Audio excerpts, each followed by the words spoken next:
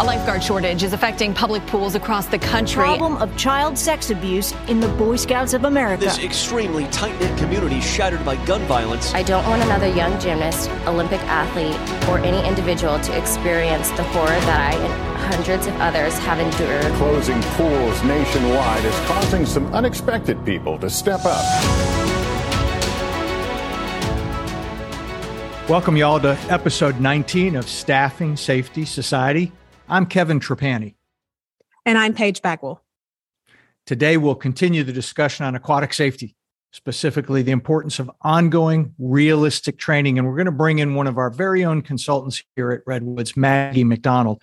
Maggie is our technical safety consultant who has been working in the Redwoods Consulting Department for 6 years. Today, she serves as our technical development consultant and aquatic specialist. Prior to coming to Redwood, she worked in aquatics and youth programming at the YMCA of Greater Boston, the Old Colony YMCA in Massachusetts, and the Attleboro, Massachusetts YMCA. Maggie, welcome to Staffing Safety Society.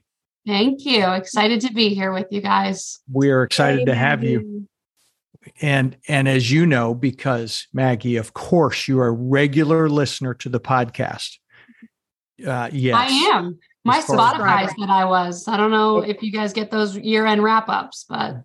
Very nice. So, right, the podcast is your number one thing you listen to, maybe Jimmy Buffett's second or third. Yeah. Yeah, exactly. Okay. Well, as you know, we always start with today's headline. And today's headline is unavoidable. The headline is March Madness begins today. The time is here. It is. This is the time of year when office productivity declines, and we cheer for men's and women's college basketball teams wearing dark uniforms, right? Because the dark uniforms are always the lower seeded team. And we hope that they make buzzer beaters to take down the giants of the game. I have two things on my mind today, aside from hoping for a long run from Duke's men's and women's teams in the tournament. First, while most of us will pick a bracket, this month, I just want to advise everybody this month, just as in life, don't worry about a few losses. Surprising as it may sound, there's never, ever been a confirmed perfect bracket in how many decades of March Madness? There's 63 games in each bracket. That makes, Paige, I know you have this at the top of your head, but 9.2 quintillion possible outcomes. Whoa. Which means that just the millions of people who fill in a bracket still just cover only a tiny share of the scenarios. And so don't get upset.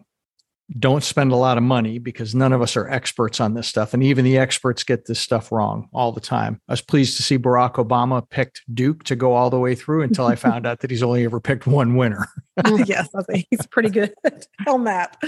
The second thing on my head is to try to find the time to watch the Iowa women's star. Her name is Caitlin Clark. She really may be the United States' most entertaining college basketball player, men's and women's. Kevin Durant and LeBron James are huge fans. She is phenomenal. And the thing that she's really known for that I just love, she just pulls up and hits what are called logo threes. Like she's hitting shots from about half court all the time. And you just know she's driving her coach crazy, but she makes a lot of them. And so she's phenomenal. Find a chance to watch her. And Paige, I'm really interested as a basketball mom. What are your thoughts? Yes. You know, I have thoughts about this, Kevin. This is one of my favorite headlines we've done. We like March Madness a lot around here. So I have two thoughts as well, really quickly. One, I'm just so glad we're finally talking about March Madness for men and women. Right. Yeah. Growing up, when they rolled the TVs into my elementary classroom to watch the ACC tournament and the March Madness, things like that, we were always watching the boys play. There was no hype around the girls. And so I just love that because I have two daughters, both play basketball, my oldest being very, very big in the basketball world. So that is what is the first thing on my mind. The second is Caitlin Clark is a big name around our house. Obviously, I have two daughters. They play basketball. So she is like, she's a hero around here, not just because of the logo threes, but because she makes it look easy. Right. And so my daughters have now learned to translate that is she makes it look easy because she's practiced a lot. Right. And so I think that's why she has fans like LeBron and Kevin Durant, because they know what it takes to make a logo three and not think twice about it. Right. And so I'm excited to see what she does in this tournament. I think for the men, especially, it could be it's anybody's game, right? It's anybody's game. The women have some that are going to be tough to beat, but it's going to be really interesting to watch both of these brackets move their way through the next few weeks. So it's exciting. Yeah. Obviously, South Carolina looks like they're the odds-on favorite in the women's tournament, but Caitlin's going to provide an awful lot of moments, and I'm excited about that. So. That's exactly right. Well, good. Thank you for that headline, Kevin. That was a good one. And so let's get right into kind of what we're going to be talking about today. On our last week's episode, we made you aware of 2 recent drowning events that our Redwoods customers had experienced. And after reviewing those investigations, one event was a medical event in the water. The second event was an unconscious submersion due to extended breath holding. We talked about those a lot last week. Just since the last podcast, we've also had another one of our customers experience a drowning event. And this investigation, although it hasn't been quite completed yet, it also appears to be a medical event in the water. Right. And if you remember, Michael Usman was with us a couple of weeks ago, and he presented that kind of drowning data from 2022. And he said 2/3 of the events we investigated were medical related, meaning someone has had a heart attack, a seizure, or other medical complication in the water. And so we continue to see these over and over again at this point. In just the first quarter of this year, we've seen 4 aquatic events, and 3 of those 4, like we've mentioned, have been medical events. And the important thing here to highlight is they're going to happen. Medical events are going to happen. They're going to happen at your pools and your waterfronts, and they can't necessarily be prevented, but how people respond, how your lifeguards respond to these events make all the difference, right?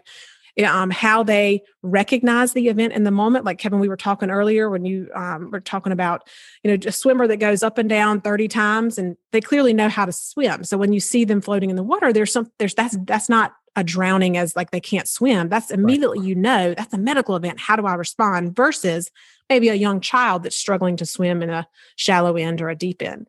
And so teaching lifeguards to respond, letting them know how to recognize what it is in the moment is really important. And we talked about that a little bit last week at our podcast. So you want to kind of give a recap of where we are there and the importance of the lifeguard kind of understanding those moments? I do. I want to talk about that a little bit, Paige. We talk about that being kind of contextually aware, right? Right. Every swimmer is not the same as every other swimmer. We have to understand that. Last week, we had Becky and Kelly on when we were talking. It was a great conversation. And they helped us understand the 3 Ds of drowning: denial, disbelief, and delay. Right? In denial, you just reject the truth of what's happening. I see it, but I kind of am blind to it. Mm-hmm. Disbelief, I have access to that truth, but I can't explain it. And so because it doesn't register with me, I'm going to look away for a time, because I figure that if I come back and look at them again in 10 seconds or 30 seconds, then it will register for me. It will make sense. Right. And so because of those couple of things, the third D is delay. We delay. And quite frankly, just nothing gets better with delay. And so it's really important for us to start with that as we talk about ongoing realistic training today, because denial, delay, and disbelief and shock are all a result of a lack of consistent and realistic training. So if you think about the research that we've looked into, consistent practice does 3 things. The first is it allows you to apply knowledge without having to think very much about it. Right. Second is it allows you to problem solve while utilizing the skill, right? The skill is kind of the autopilot thing. Now I'm applying it to the current situation and the current context. And then the third thing, which is crucial, is it boosts your confidence. Like, I've been here before. I know what I'm supposed to do in this situation. I'm not searching around for somebody to help me. I go in confidently. So for a lifeguard to respond immediately and appropriately, they need to feel that confidence. They need to basically sort of be on autopilot so that they can problem solve in the moment. And that takes practice. So let's reintroduce our guest for today, Maggie McDonald, Redwood's technical development consultant, aquatic specialist, and all-around great person. Maggie, thanks for being with us. Thanks for having me. Welcome, Maggie. Maggie, we have 1,000 questions for you, of course, but get ready. Well, let's start with just a really clear one. I've used already the term a couple of times, ongoing realistic training today. Tell us a little bit about why we've chosen to use this language as opposed to maybe the more traditional language of in-service training. Sure. So certainly at Redwoods, we're pivoting that language because we want to stop thinking about training as just that Sunday afternoon that we took 4 hours to meet with our staff and, do swimming, right? We swim 300 yards, sometimes 500 yards, or just do backboarding or talk about administrative things, how to do a chemical reading or a certain update on, how we're calculating how many people are in our pool or other member issues. That's typically what we're seeing. And we really need to talk about training in a different way. We want it to be ongoing. We want it to be every day. And there needs to be intentionality around that, especially when times have changed. Staffing is a lot harder. It's harder to get a bunch of teenagers sometimes to the pool on a Saturday or Sunday afternoon. They have busy schedules, right? Paige, I'm sure your daughters, it's hard to fit anything in. And so being creative to find that time during a shift that already exists or carving it out in the summer to times where your staff might already be with you is a way to make sure that you can have ongoing realistic training. That's great. And so, Maggie, when thinking about that, when we say realistic, what does that actually look like? What does that actually mean in like training and in practice? Yeah. So I'm going to go back to the 300 yards, right? A lot of people are doing that 300 yard swim. Now, the challenge with that is most pools are not 300 yards and most lifeguards are not going to have to swim 300 yards to get somebody out of the pool. And so that's all well and good. We need our lifeguards to be in good physical shape so that they can pull somebody out of the pool. But how do we adapt that physical attitude and ability to the realistic scenario of their pool or their waterfront? So if you're on the ocean, sure, you need to be physically fit, but maybe not 300 yards, right? Can we run into the water? Can we come out and do compressions? Can we have bodies of all shapes and sizes that we're learning to pull out of our pools? Because in reality, we've had several situations where we have larger adults where it's incredibly hard for somebody to lift them out. And we're not ready for that because we've not trained to those situations. We're using mannequins that come, when through the American Red Cross. So we really need to be creative and think about real life situations that might occur. Oh yeah, that's really good. Maggie, go a little deeper and talk about realistic. You just talked about bodies and shapes of all sizes and all that kind of. What does realistic really mean? What are some of those elements? Sure. So some of the elements are actually putting your hands on a human being, practicing the skills that are needed when we watch an actual drowning, which is there's value in going and Googling, like Michael said on his podcast episode, going and watching these things happen, actually putting your hands on somebody's airway and learning how that feels is so different than a mannequin. Taking time to understand the reality of your facility, right? What are the realistic components of your day-to-day operation that might change how you have to conduct an emergency action procedure?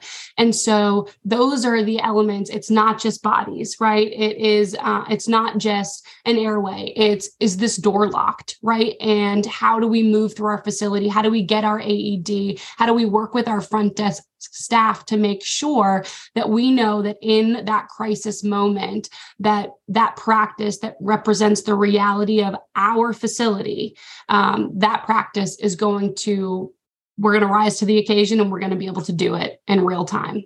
Yeah. Kevin, it sounds like she's saying we really got to train people to be comfortable with the uncomfortable, right? Like you got to work with human beings. And so you're going to have to touch their chest. You're going to have to hold their neck and you're going to have to, that's a different type of training than just putting a mannequin in front of someone and seeing what they can do.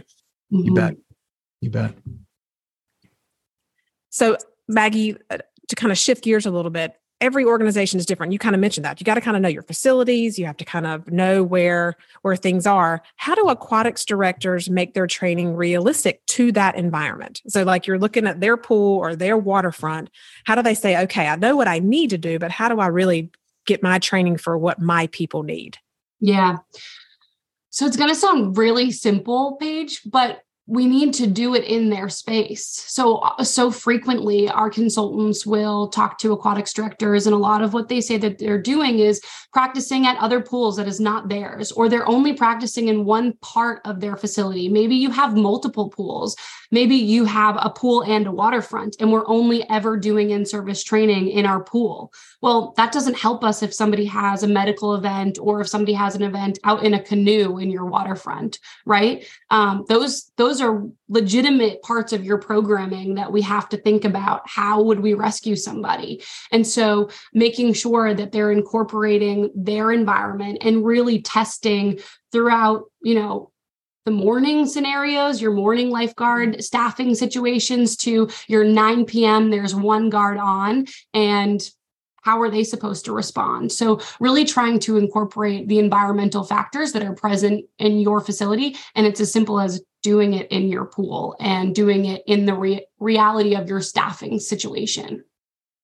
Yeah, that's really great. Because I think, like you said, every pool and waterfront is different. You could have a pool that has a splash pad. You could have a slide, but you then also just have an Olympic sized pool that people are just swimming laps on. Mm-hmm. And the sun coming in the morning looks different than the sun going out in the afternoon. And so really just how could things happen in my pool or in my waterfront is really an important question for those aquatic directors to ask. Mm-hmm. Maggie, one of the points you made that I think is really crucial here is we don't always have the same staff complement to support whatever's going to happen. Mm-hmm. It might be they've only got one person at the front desk, and that's different than what I might have in terms of staff running around the building on a Wednesday afternoon at 3:00 or something. So you got to do it in a way that's appropriate to the moment. Yeah. And I think a point that both of you have just alluded to, sometimes we can't come up with every situation, right?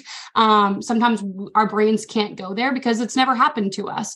And so, asking your staff what challenging situations or where they would maybe be scared to have to respond to an incident. They might have invented this scenario while they're sitting in that guard chair and nothing's ever happened, that they would say, if that happens, I've seen a pirate ship in the middle of the pool. If it happens in the pirate ship, what do I do? And so asking them and then actually doing live drills during your operation. I mean, that is the best fuel to understand what is your realistic scenario and how might you need to adapt your emergency action procedure so that you can make the promise and keep it true to that individual that we're going to keep them safe in our pools. Yeah, really good point. And so when you're thinking of aquatics directors, them looking at their own pool, it's daunting, right? It's daunting of all the things they have to think of. And so what do they need to feel empowered and educated to train their guards? Like how can leadership be present and empower their aquatics directors? What are we actually asking for from the CEO or executive directors or branch directors at this point to say, this is important and we need to make sure our guards are ready? So they need to make it a priority first and foremost. And what that can mean and what it does mean to me and to a lot of aquatic instructors out there is showing up on your pool deck, coming to in-service training. I remember as a camp counselor at the Old Colony YMCA, we had one of the executive directors, the COO at the time, Jeff Russell. Shout out to Jeff. If he's listening, he's retired, so I don't know. But millions of listeners, Maggie. Millions. Yeah, we're going to be number one day. He said, this is an incredibly important job. You're taking care of people's children. And if you don't want to do that job, if you don't feel like that responsibility can rest on your shoulders, that's okay.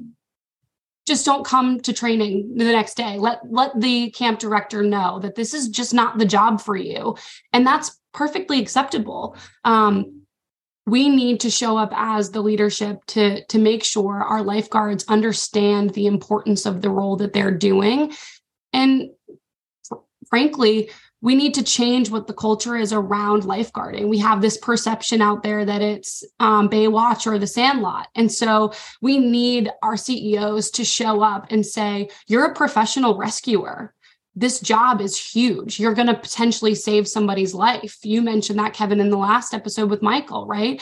Greeting them and saying, you're the person in between that happening. And so we have to make sure that they're reassured of that every single day. And if not every single day, certainly in in-service training. Yeah. Maggie, you know how much I love the idea of greet your guard. It's just crucial. And there's a supervisor in the building every day, and every lifeguard could have a supervisor walk up and remind them of that every single day. It feels very powerful to me. Yeah, that's right. Well, and it makes me think of, Maggie, if you remember Tanya, our Chief Consulting Officer, you know her very well, in the State of Aquatics webinar, she talked about comparing teaching teenagers how to drive this really teaching teenagers how to be realistic in-service trainings for aquatics. And it stuck with me because she talked about how, and I say that because I have one that has a learner's permit in my house right now. And it's not just on her. I could easily take her into a parking lot and say, hey, this is what you do to get in reverse, or this is how you parallel park, or all those types of things.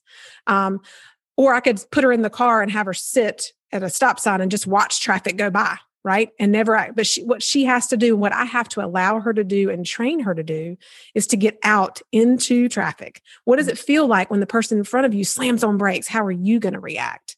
What does it feel like when, hey, you're trying to get over lanes, but these 4 guys are not going to let you get over? And so then what do you do when you miss your exit or those types of things? That's where, and you have to do that in the state of North Carolina for a year.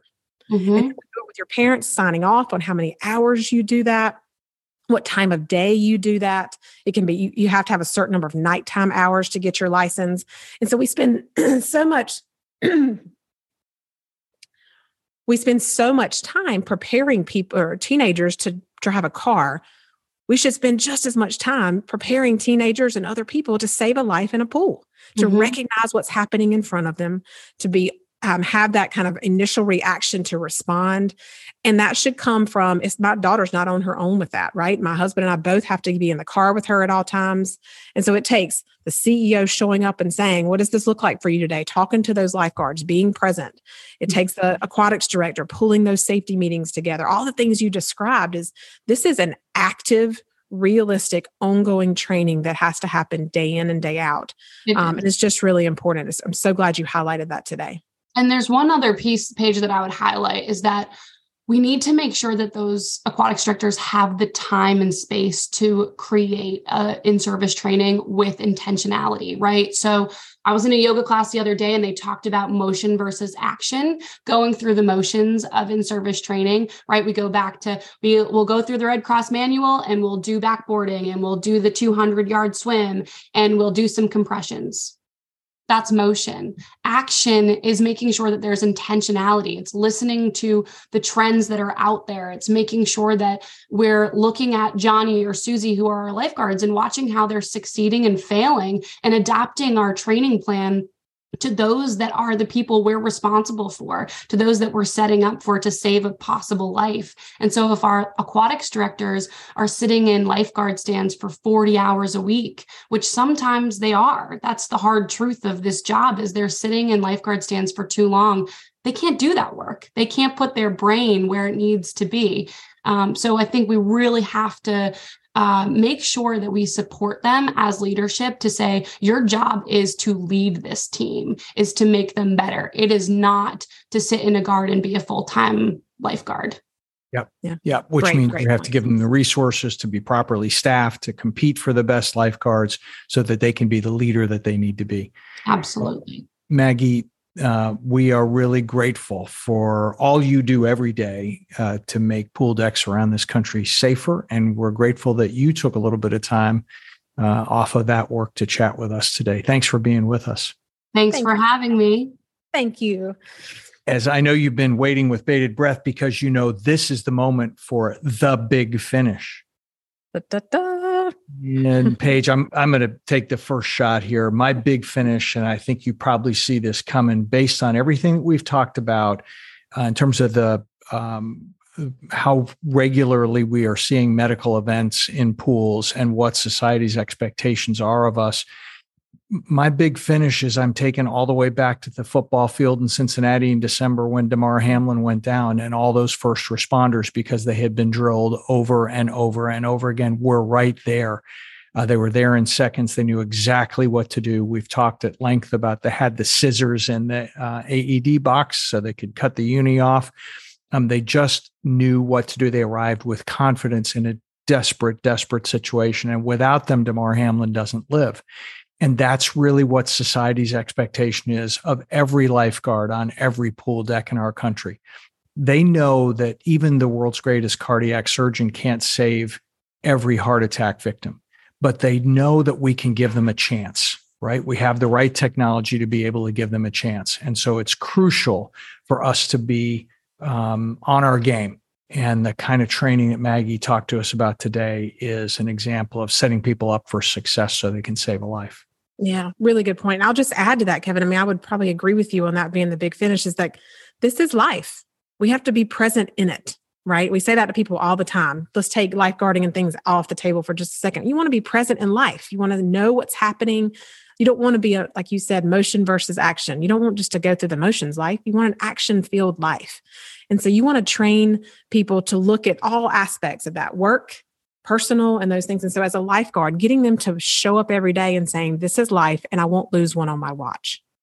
Right. And having that moment is just, it's really powerful. And getting people to think that way is where we've got to get them to. Yeah. Yeah, you bet.